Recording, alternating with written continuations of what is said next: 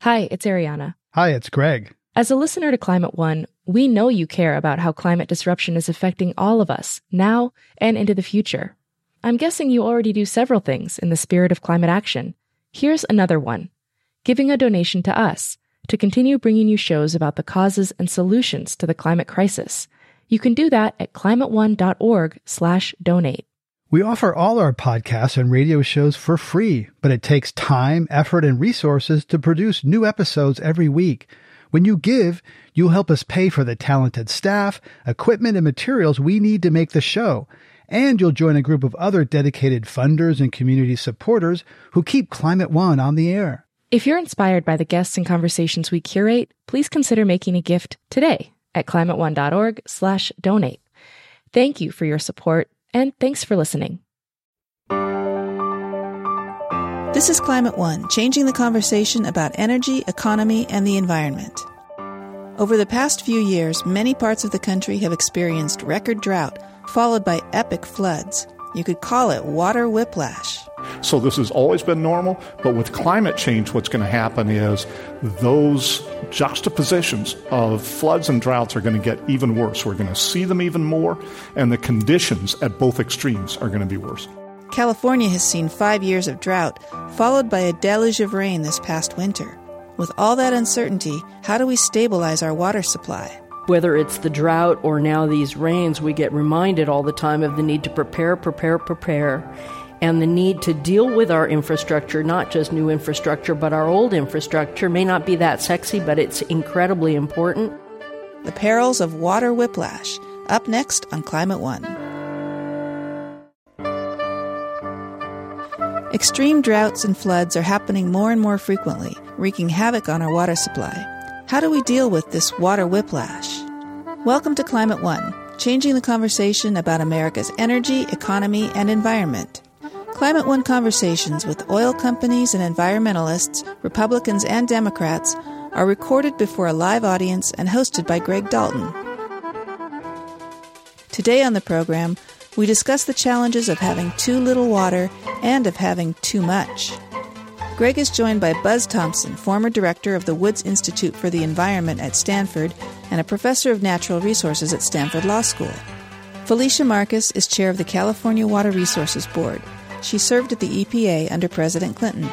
Don Cameron is manager of Terra Nova Ranch in California's Central Valley, where he farms a variety of fruits, vegetables, and nuts. Here's our conversation about living with water whiplash. Buzz Thompson, let's begin with you. There's always droughts and floods, and put us in historical perspective, this recent historic drought in California and then this massive rain that we had this last year. How unusual is that historically? Yeah, so that's a great question. And the largest flood that we have probably experienced since statehood was during the winter of 1861 to 1862 when it rained so much and the temperatures increased in order to also melt the snow that we ended up with a flood in the Central Valley of California that was 300 miles long, 20 miles wide, and it not only flooded the Central Valley of California, but also other portions of Northern California, the Mojave Desert, the Los Angeles region. And yet, even though we had a flood in December and January of that year, by June we were beginning what's known as the Great Civil War drought, which lasted for 5 years and was one of the worst droughts and perhaps was even worse than the drought that we've recently experienced. So this has always been normal, but with climate change, what's going to happen is those juxtapositions of floods and droughts are going to get even worse. We're going to see them even more, and the conditions at both extremes are going to be worse. So some people say the wets get wetter and the dries get drier, right? Is that right? So there's always been floods and droughts, but there's going to be bigger floods, bigger droughts. That's true. And it's going to be true not only in California, but it will be true throughout the United States. Felicia Marcus, do we know that this is climate change? Because some people might just say the weather's always changing. Well, a number of people, the question is, what do we know? Researchers at Stanford have talked about the fact that with climate change and increased heat, droughts do get worse and they act longer. The dryness and the heat has two impacts. One is it can make the drought worse as things dry up, and as they dry up and you finally get some rain, it sinks into the ground rather than running off. We had to come up through the drought, we had to come up with new measures of runoff measures because the straight precipitation wasn't telling a story about what was going to end up in a reservoir. The other impact that it has, and this is the one that scares us to death and is the, Godzilla of all wake-up calls, is that in California, most of the people and most of the agricultural production is not where the water falls, and it's not used in the time of year when it falls. So storing it, not just in the wet part of the year for the drier part of the year, but in wet years for dry years, requires storage. And our snowpack is a third of our storage in an average year. And the projections are that we're going to lose it. And we're going to lose it faster with just a few degrees of increased temperature. So that's really the biggest impact that we're already starting to see. If you look at this year, even in the Northern Sierra, we have 209% of average precipitation. That sounds fabulous. We don't have anywhere near record snowpack. We still have a ton of snowpack, and we're grateful for every flake. But if you look at those two curves between precipitation this year and the snowpack we have, they don't match. And is that because the precipitation came as rain and not snow because of warmer temperatures? Is that right? Exactly. And that's going to happen more in the past, which means more flooding in the spring, the winter and the spring, and less snowpack to tide us over and refill our reservoirs and replenish our streams and our groundwater basins throughout the spring and the summer. Don Cameron, you're growing fruits and nuts and vegetables in the Central Valley. How is this affecting you? How is the, not enough water and then too much water, how has that affected your business, growing food? When we look back at the way we used to farm, we used to use flood irrigation, furrow irrigation. We used to use a lot of water. We grew primarily 3 crops at that point, and that was cotton, alfalfa, and grain. Since then, we've moved forward, and now we farm about 25 different crops. But in around 2008, 2009, we switched our method of irrigation to subsurface drip for primarily all our crops. And we've been able to cut back on our water use. We've been able to use less water and produce more crop. But as we're looking forward, we're seeing that our springs are becoming warmer. We're not getting the frost. We're planting earlier. And we're going into the shoulder seasons in the fall, too. We're growing peppers all the way into November, harvesting late November. So we're trying to take advantage of those situations to help us find better markets and be a little more diverse. And you made that change from flooding the fields to irrigate your crops after a trip to an unusual place. Tell us the unusual place in the world where you got that technology. Actually, it was on a trip to Xinjiang province in China. Far western China, very western arid China, area. Mm-hmm. About as far as you can get from an ocean. And saw how they were irrigating with drip irrigation tape there. It was on top of their tomato plants. It was all gravity fed, wasn't filtered. We came home and turned around, pressurized it, put a filter on it, and went subsurface, so we didn't have any mold issues with the tomatoes. And we reduced water consumption over 30%, and actually our yield jumped from 42 tons up to around 60 tons an acre. A lot of farmers say, I'd like to do that. It's expensive to do it. If the state or someone will give me some money to do it. Was that economic for you to invest in that technology? And why don't more farmers do that sort of thing? Well, the canning tomato industry has switched, and they're all over 95% subsurface drip now. The growers watch what other growers do, and they found out that it really was economical to make the change. We're talking about water at Climate One. I want to go to, we're talking about too much water and not enough water. We wanted to hear what it's like on the front lines of a water crisis, the problem of having too much water.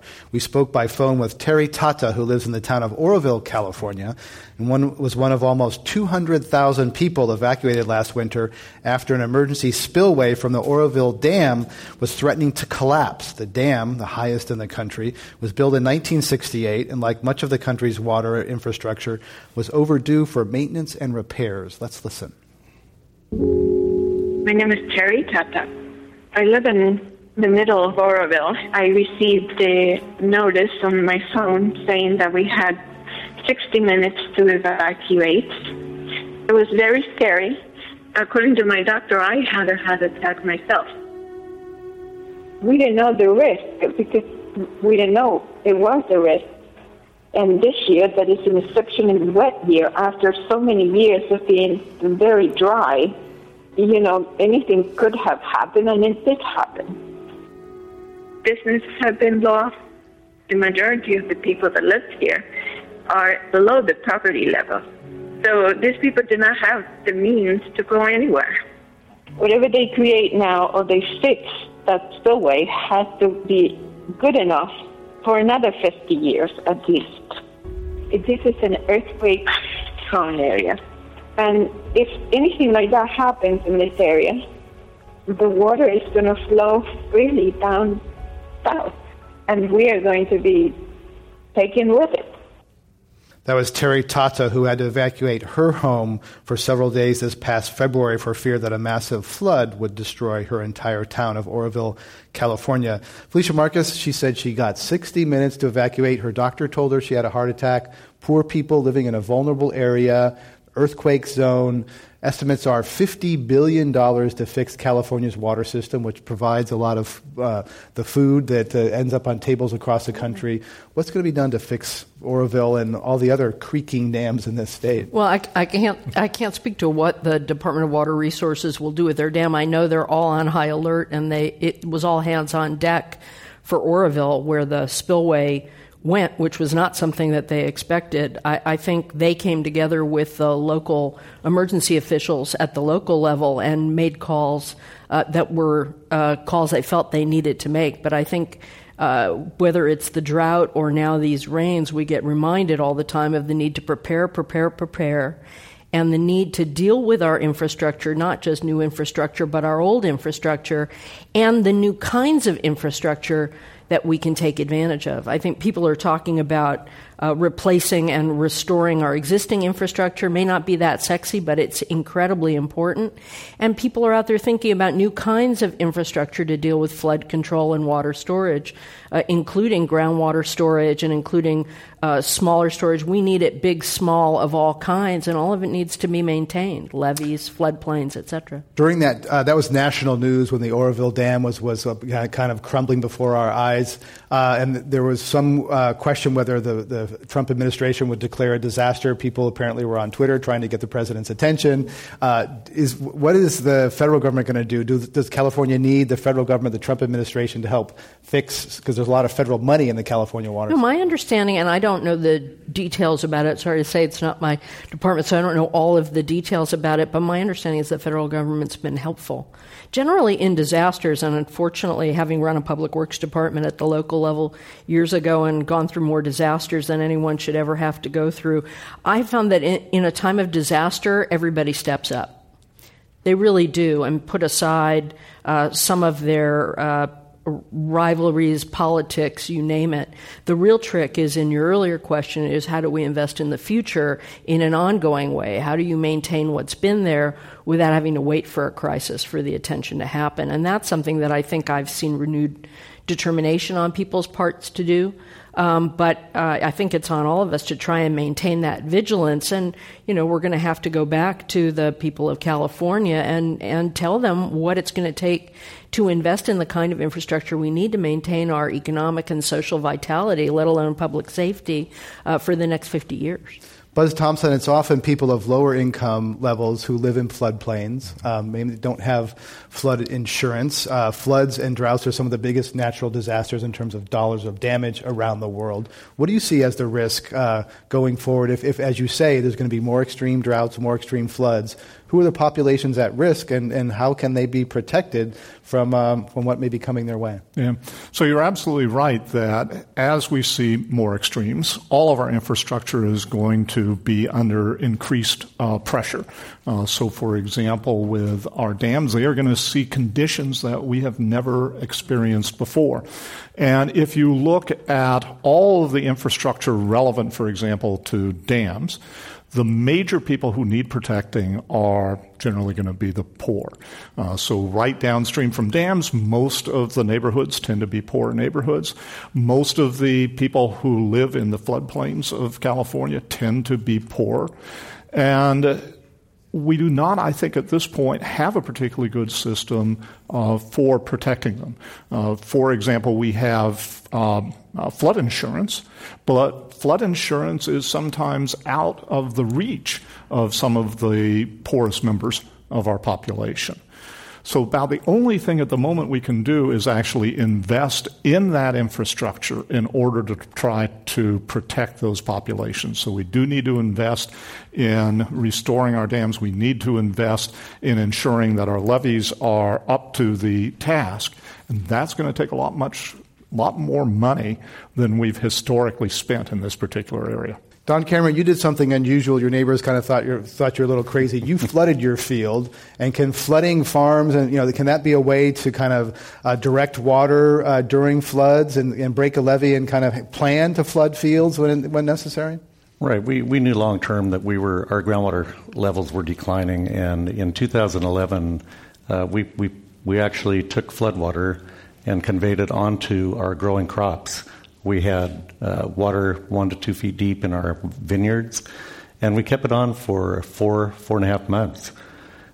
This year, we're doing the same thing. We're intentionally flooding wine grapes, almonds, pistachios, alfalfa hay. We have one vineyard that we've already put over 10 feet of water going to the groundwater. So we're looking at diverting floodwater and trying to improve our groundwater. How does the wine taste after you flood the vineyard with 2 feet of wine? 2 feet of water. Where we farm isn't Napa Valley, so it's not the $150 bottles of wine that we're producing. But by the time we get into the summer, the vines actually use the water up during that period, and we have to go back to drip irrigation to get to harvest. But you're doing this, often groundwater is talked about as a bank account, right? That you draw from it in dry years, you put it back in wet years. So you're putting water back in your own bank account. Are you worried that your neighbor next door is going to have a straw and suck water out of your account? No, I think we're looking long term that the region needs to build the groundwater back up. In California, we have regulations that will be addressing that in the near future. But we started way before the regulations came into place. We felt it was the right thing to do, and we feel that long-term this is going to be good for our community and for all of our neighbors. We want to bring them into the program. We have a project that's going to hopefully get up to 16,000 acres and actually put in 30,000 acre-feet a month into the groundwater. Buzz Thompson, there's been a lot of talk about extreme extraction of groundwater in Central California, Central Valley. The land is actually subsiding, sinking in some areas, and that's been an area of concern. So can this perhaps redress some of the sinking ground in the farmland of California? Groundwater? It certainly can, and it would be great to see even more of this type of practice taking place. And one of the things that we need to do is to make sure there's an incentive in place, and in particular to make sure that if somebody is willing to use their land to store water, that is then their water, so that they can take advantage of that. One of the problems that we've had, though, is that as you actually extract groundwater, in some of the groundwater aquifers, you get a compaction of the aquifer itself so that you have less storage capacity in the future. So it would be great to see people at this point in time making the step of actually trying to replenish the aquifer so that we don't lose that capacity in the future. And how much of this is contained to California? How much of this is relevant to other parts of the United States, the Great Plains? Climate change is going to affect the delivery of water in lots of places, Buzz Thompson. Is this unique to California, or is this something that could be considered in the Ogallala or other areas? So the first thing to recognize is that the overdrafting of our groundwater aquifers, where we extract more water than is naturally being replenished, is not a problem that's limited to California. This is a problem that you see throughout the western United States, and in fact you see it globally. The solution of actually going in and taking surface water when it's available and storing it in that groundwater aquifer is one that is available any place that you have surface water available. In California, thankfully, because we've plumbed our state really well and we can move the water around fairly easily, it gives us a great opportunity to engage in groundwater storage and recovery. Other portions of the United States, however, including some areas over the Ogallala Aquifer, there's less surface water available even during wet periods. So they're actually much more out of luck than California. Felicia Marcus, the Colorado River is key to 40 million people or so in the western United States. We've had a very wet year in California. How about the Colorado River? How is its health? Well, the Colorado it's been a nail-biter for the past decade. They've been in a long-term drought, but it is a long river through mountains that has a lot of storage on it. But getting to the point of passing a line where shortages would be called among the states, California has the good fortune of having the most senior water rights holder on the Colorado, even though we're at the bottom. And so we have a little bit of insulation, but in the 90s, the other basin states sort of called our bluff because we were actually using more than our allotment. There was a huge negotiation to cut back to the 4.4 million acre feet that we were entitled to. Since then, this incredible collection of people along 7 states who had been fighting and suing each other for years, and Buzz knows an awful lot about that whole story, more than I do, have created a system of shortage rules, and they've come together recognizing that they actually need to work together. So there are things folks are doing to manage it, but the situation on the Colorado is one that all of those states, including California, has to keep their eye on, because with climate change, again, there's going to be less left in storage, less snowpack, and the like. I mean, the snows that came in this year bailed out going below the red line, but they certainly haven't bailed it out. Lake Mead and those reservoirs are still in trouble, and they're silting up. So there's a whole host of issues we have to deal with. Fortunately, as folks have said, there are a lot of solutions that we haven't yet even begun to tap at the level we can tap them. So there's an awful lot that we can do. People like Don is one of my heroes for not only being an early adopter, but being brave and doubling down and doing really creative work that his colleagues can see. Others are doing work in floodplain management to set back levees and figure out how to floodplains for flood control, but also to help fish and birds. And it's that integrated kind of thinking with environmentalists, government agencies, and farmers figuring out how to solve problems versus talking past each other that we need more than ever, and I'm seeing it happen. We're talking about water stability here at Climate One. You can listen to all of our programs and subscribe to our podcast at our website, climateone.org.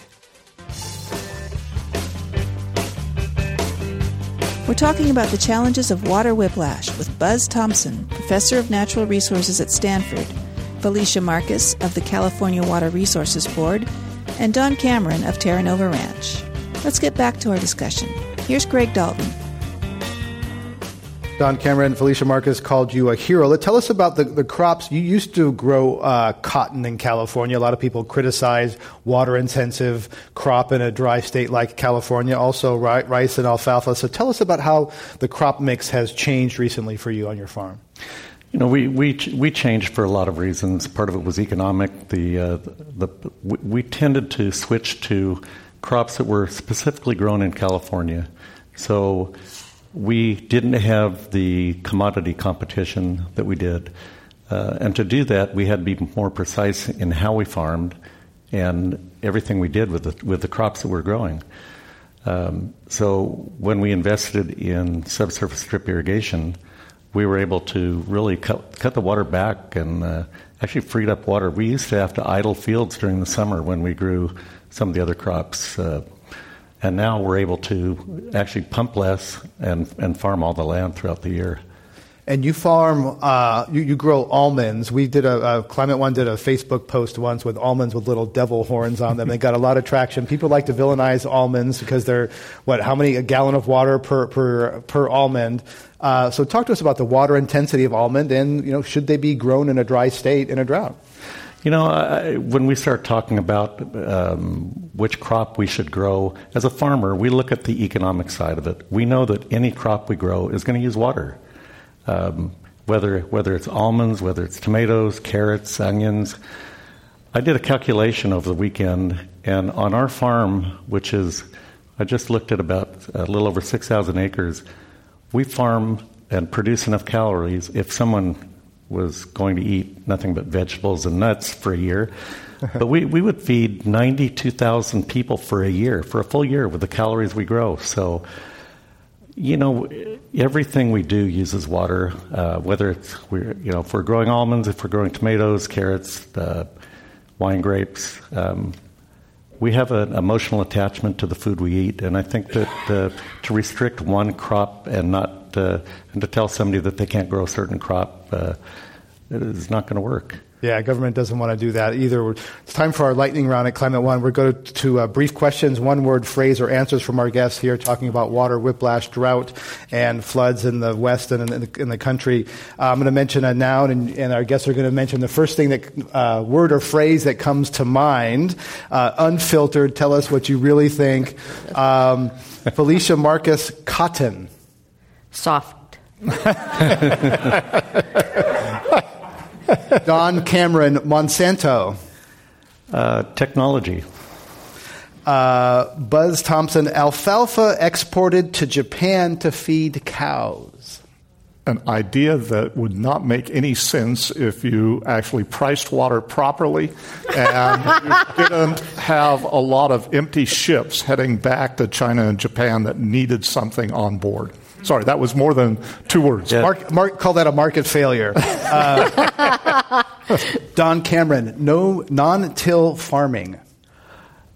Great for parts of the country. Doesn't fit our operation.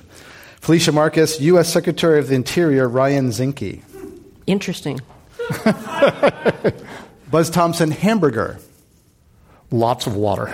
600 gallons in each burger. True or false? Don Cameron, hedge funds are investing in almond and other farms now and expect to make a killing when water becomes more scarce and valuable. There's some truth to that. Buzz Thompson, many farmers should pay more for water than the pittance they pay now. Yes. Don Cameron, farmers would use water more wisely if they had to pay more for it. Definitely. Okay.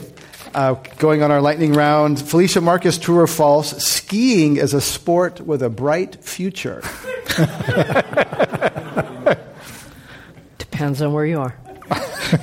I interviewed the heads of some ski resorts, Jackson and Whistler and Aspen, and they said 30% of the ski resorts in the country will go out of business in the next few years, the next couple of decades. True or false? Buzz Thompson, you will drink recycled pea water one day. I already have. And it was great. Don Cameron, true or false? People get upset when farmers make money. True. Felicia Marcus, the price of food will rise as water becomes more scarce due to severe weather driven by climate disruption. Probably. Okay, let's give a round of applause to our guests for getting through that lightning round. Felicia Marcus, what are some of the lessons from the drought? 6 years in California, the West. Do people really change their habits? Are we going back to watering their lawns in the old ways, or is it... a tremendous number of lessons. I think folks, if you think about the drought of the 90s, which is when I was in LA, we learned how much water we were using indoors, and that retrofitting our toilets and showers could save an incredible amount of water without us really doing that much. Real big focus. In this drought, people learned how much they were using outdoors. I think people didn't realize that on average in urban California, we use half of our water, and that's an average, outdoors on ornamental landscaping. I think people tend to water their lawns either the 3 feet under their lawns, they water so much it runs in the street that causes storm drain pollution. They are watering lawns that came with the house that they never thought about to be green as if they were in Scotland in the middle of the worst drought in modern history, that sort of thing.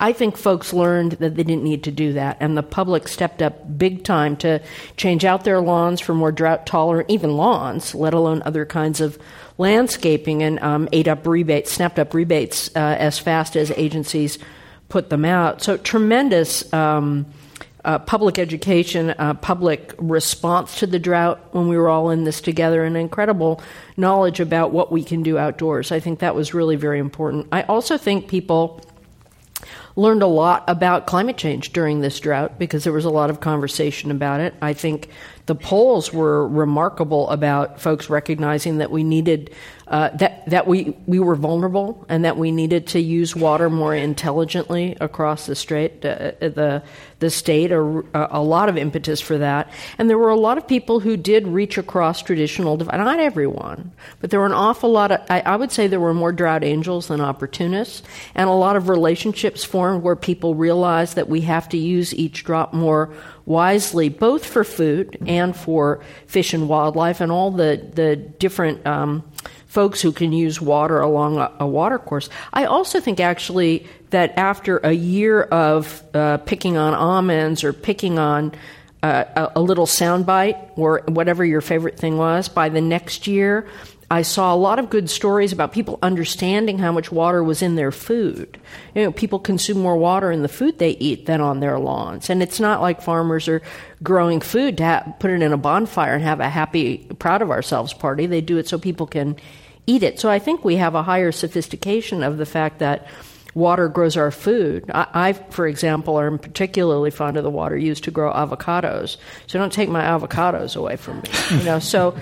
But I think people have a recognition of that now that they didn't have before. Does everybody have it universally? No, but a tremendous growth in public awareness, and we have to hope that drive continues as people figure out how to give the support that's going to be necessary to do all the smart things, whether it's long-term efficiency and conservation, recycling, got over the hump, with people. I've drunk it too. I mean, astronauts have been drinking it for a long time. It is not rocket science to recycle water. It is just, you just have to have the will and the regulatory certainty that it's going to be safe. We've been working on all of that. You have stormwater capture plans. We have stormwater capture working in a lot of communities, but LA has huge plans to capture water rather than letting it go to sea and getting it into their groundwater basins, putting recycled water into groundwater basins. You have agencies working across traditional divides in my old town, LA, between the county and the city, which never used to talk to each other, between the water department, water supply department, and the the wastewater department where I used to work. And they sort of hated each other. Now everybody's coming together to figure out how do we manage that water and green LA, the most park-poor city in the country. So that's a space to watch over the next decade. Buzz Thompson, the Hoover Institution at Stanford, conservative think tank in Stanford, did a poll that said that the drought concern actually cut across partisan lines, brought people together, and there was evidence of sharing and sacrifice. So your thoughts on how the drought brought people together, and now that the drought's over, does that evaporate? Yeah. So the drought definitely brought people together, and I think, as actually Felicia intimated earlier, droughts and any type of emergency bring communities together, and everyone's willing to share. And I think water is particularly unique in this particular area. I think everyone recognizes that water is a community resource and that everybody has a responsibility during a period of drought to contribute towards reducing their water use. Having said that, although I'm pretty much in the same optimist category as Felicia, the experience worldwide has been that when a drought ends, people forget about water. If you talk to people in Australia, they'll tell you that the end of the millennium drought, within a year, people were no longer talking about water resources. They were no longer talking about how they would prepare for the next drought. I think there are a lot of practices that end up being ingrained. In my particular case, what we did was we tore out most of our lawn. We put in an intelligent irrigation controller that now actually turns off the water when it rains, also gets all the weather information and uses that to adjust how much water we're using on our gardens. So we've made that change, but we could go so much farther than we already have in making sure that future droughts are better. And we have a terrible tendency in California to basically make sort of a leap forward every time we have a drought. And then when that drought ends, we sort of just stay on that new plateau, and it takes another drought to move us that next step. So one of the things we have to figure out is how we get people to pay attention to a drought when it's a period of floods, and how when then we go back in the drought, people still worry about the floods and say, hey, we have to be prepared to make sure that levee doesn't fail the next time that we have a flood. So we have to get people to think about water comprehensively. Don Cameron, climate is a dirty word in certain circles, a lot of the country. Do you talk about climate with other farmers, or is that something you kind of dance around? You know, I also went to Australia, and they called it climate variability. I think that a lot of growers don't like to use the word climate change. Like I say, myself, I recognize that we're seeing changing climate, and we're changing the way we farm to deal with it. We're going to take advantage of it, and we're going to recognize it, and we're going to put it to the best use we can. But you're right. I think a lot of growers have a real hard time admitting climate change. Why should people who live in other parts of the country, why should they care about drought, floods in California? How does it connect to their food? Avocados. Felicia's right. It's an emotional attachment. And California provides such a wide variety of fresh produce, nuts, grapes, wine, to the entire U.S. and really to a lot of the world. We have such a unique climate here in California that we can grow almost anything, and we do a really good job at it. Our climate is perfect for that. So the rest of the U.S. relies on California produce. I always make it a habit when I travel. I love to go to the grocery store, see what's in there, and see where it's from. And I've traveled throughout the East Coast, throughout the U.S., even Canada, the world. And you always see the U.S., you see California stamped on the outside of the box. So it's always amazing to me how far our produce goes. I mean, we grow a lot of different crops. We're growing crops like the chilies that are going to go into sriracha sauce, peppers that go into Stouffer's frozen entrees. We grow for Amy's Organic that goes around the world. I mean, we know where a lot of our food does go. The tomatoes goes to organic pizzas, conventional pizzas, spaghetti sauce. So what happens in California affects the rest of the U.S. and part of the world. People think that organic is basically, it's the the best thing that people can buy, that you pay more for it. But does organic and water, is that part of this designation or not? People don't like to talk about that side of the organic. We know that in California, where we have to irrigate the crops, typically, and not always, but typically our yields are lower for the organic crops, which means you're either taking up more land to produce the same pound or ton, whatever you're growing of the produce. So, you're using essentially more water to produce that organic crop. We tend to grow for markets. And if the market is favorable, we're going to grow, if it's organic, conventional, different crops. We've grown, like I say, we grow over 25 different crops on the ranch. We have quite a diversity there. But we will grow what people want to buy, and we'll grow it the way they want us to grow it. So if I heard you correctly, to feed the world on organic food will require more land? More land, and in an area where you're irrigating, more water. This is Climate One, changing the conversation about America's energy, economy, and environment. You can listen to all of our programs and subscribe to our podcast at our website, climateone.org, and feel free to leave a comment for us. Today, we're talking about drought, flood, and how to balance our water supply in extreme times. Our guests are Felicia Marcus, chair of the California Water Resources Board, California produce grower Don Cameron, and Buzz Thompson, former director of the Woods Institute for the Environment at Stanford. Now, back to our program. Here's Greg Dalton. Buzz Thompson, we haven't talked about desalination. That often comes up in dry times. San Diego plunked out about $1 billion to do desalination. Are we going to see more desal in the future to try to even out these extremes of too much water and too little? Desalination right now is still extremely expensive. And so if you have any other available water supplies, for example, recycling water, desal normally does not make very much sense. But there are some communities that, because of where they are inherently short on water. And if you run out of cheap water, desal is something that if you're by an ocean, you're always going to have enough water to use in your city. So Monterey is going to go to desal, and it makes sense for Monterey to go to desal. There are other communities like San Diego where they're at the end of a line for the delivery of water. And they have very little groundwater in San Diego, very little local water supply. So San Diego has built a desal facility, not because it is necessarily the cheapest way for them to get water at this particular point in time, but they want to make sure that if at some point they can't get water to San Diego from all of their various other sources, that they have an adequate local source of water. So San Diego has done it not because they don't have any other options, but because of the security that they get from having a local desal facility. So desal right now makes sense in some areas, but not in most areas. Over time, however, as we run out again of cheap water, people are going to turn more and more to desal.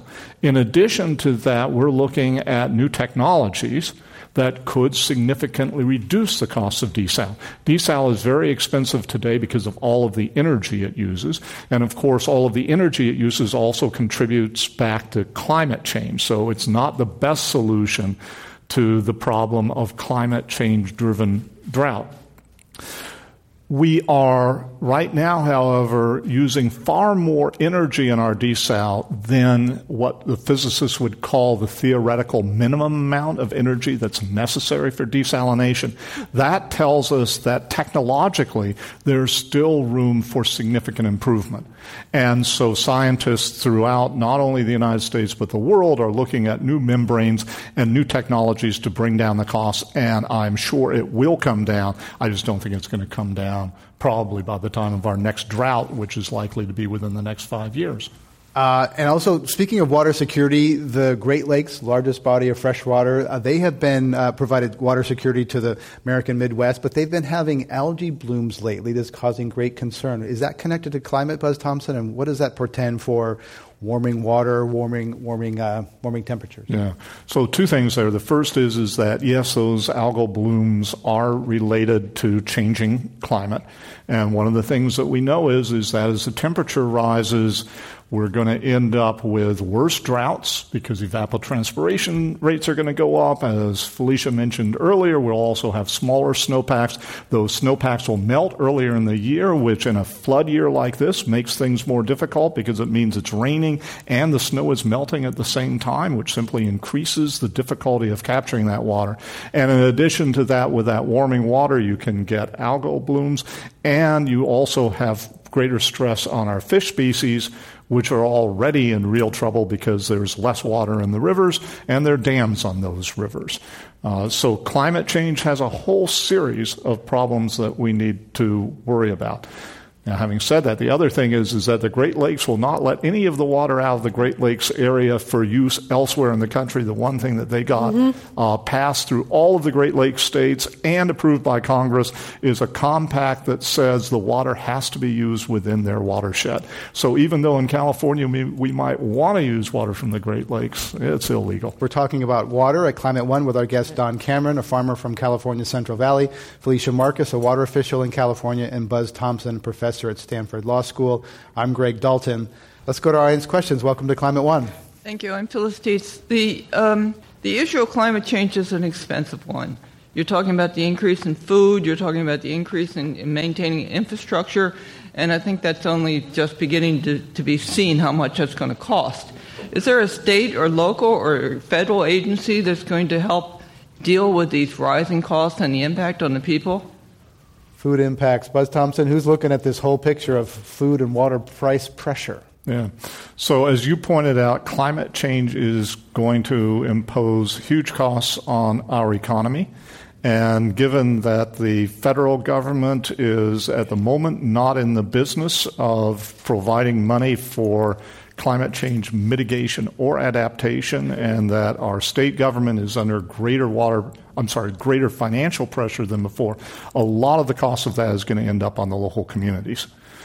Bottom line, from my standpoint, is it's a good reason why we should be mitigating climate change and not simply assuming that we can adapt to it. So food and water is going to cost more. Let's go to our next question. Welcome to Climate One. Hi, thank you. I'm Spreck Rosecrans. Greg, I think you threw out the figure of $50 billion to fix our water-related infrastructure, whether that's upgrading or maintaining or new dams, new levees, new groundwater recharge, whatever all those things are. My question is, how do we figure out how to spend that money efficiently? Dams are highly political. Some people love them. Some people hate them.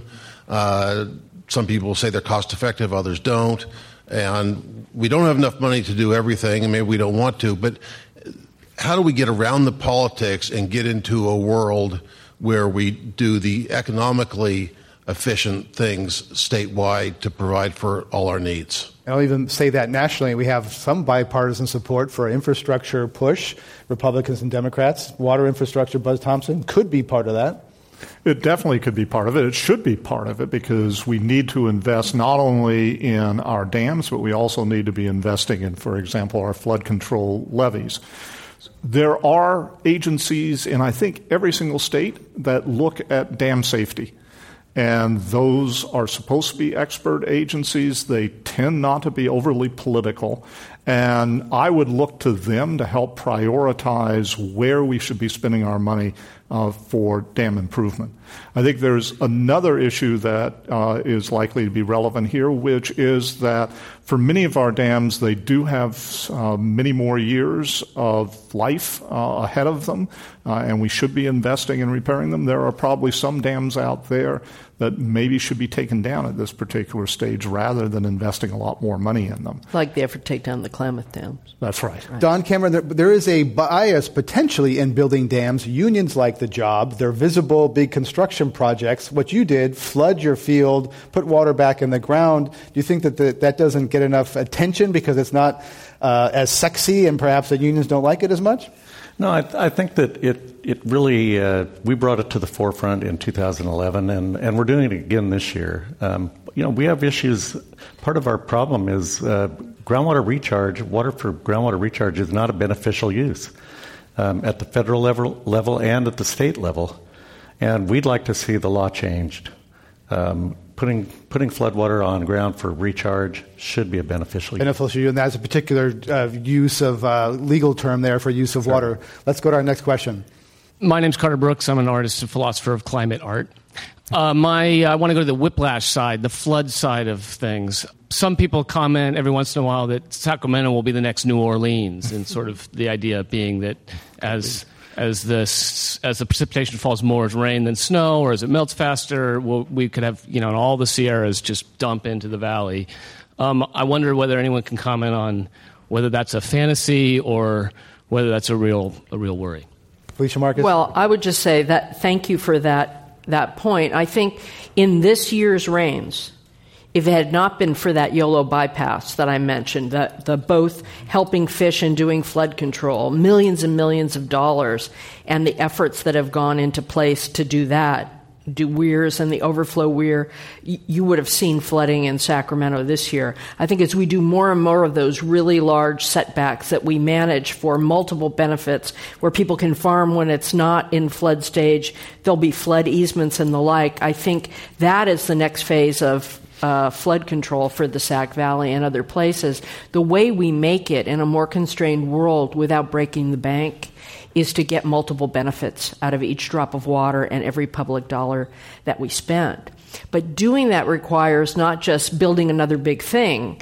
It requires people coming together, working across traditional geographies, disciplines, and cultural divides. And that's why I was talking about optimism at these experiments happening where folks figure out how to talk to each other and do something where the whole is greater than the sum of the parts because they did something unusual. And the YOLO bypass story is a really good one to tell for Sacramento, and they're going to need more of it.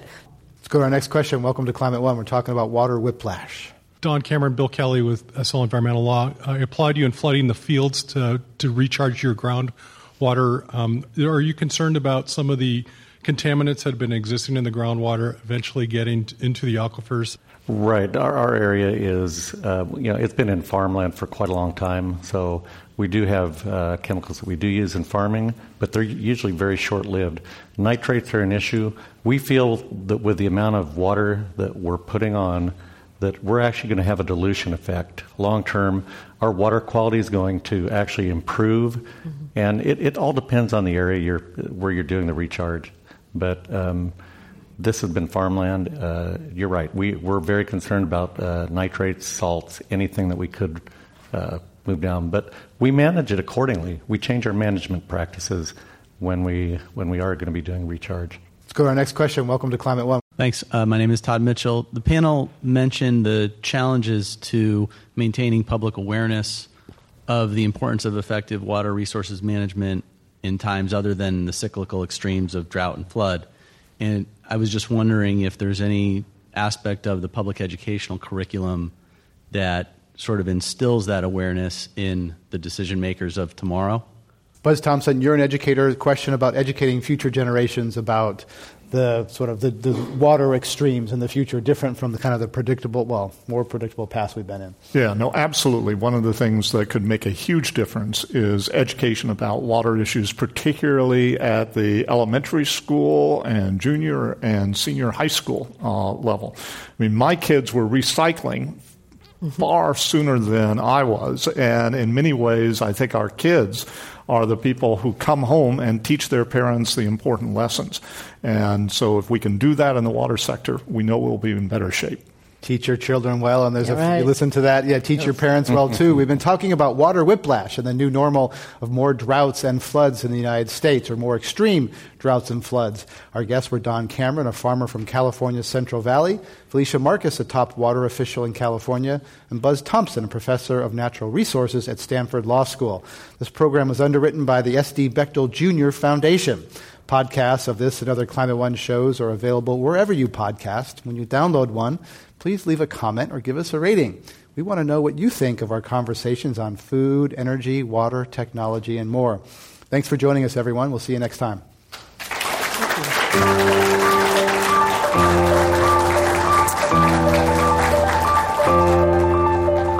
Climate One is a special project of the Commonwealth Club of California. Jane Ann Chen is the producer. Kelly Pennington directs our audience engagement. Carlos Manuel is our booker and associate producer. The audio engineer is William Bloom. Annie Chelsea and Devin Strolovich are the editors. I'm Greg Dalton, executive producer and host. The Commonwealth Club CEO is Dr. Gloria Duffy. You can discover additional podcasts, videos, speaker information, and more at climateone.org. Join us next time for a conversation about America's energy, economy, and environment.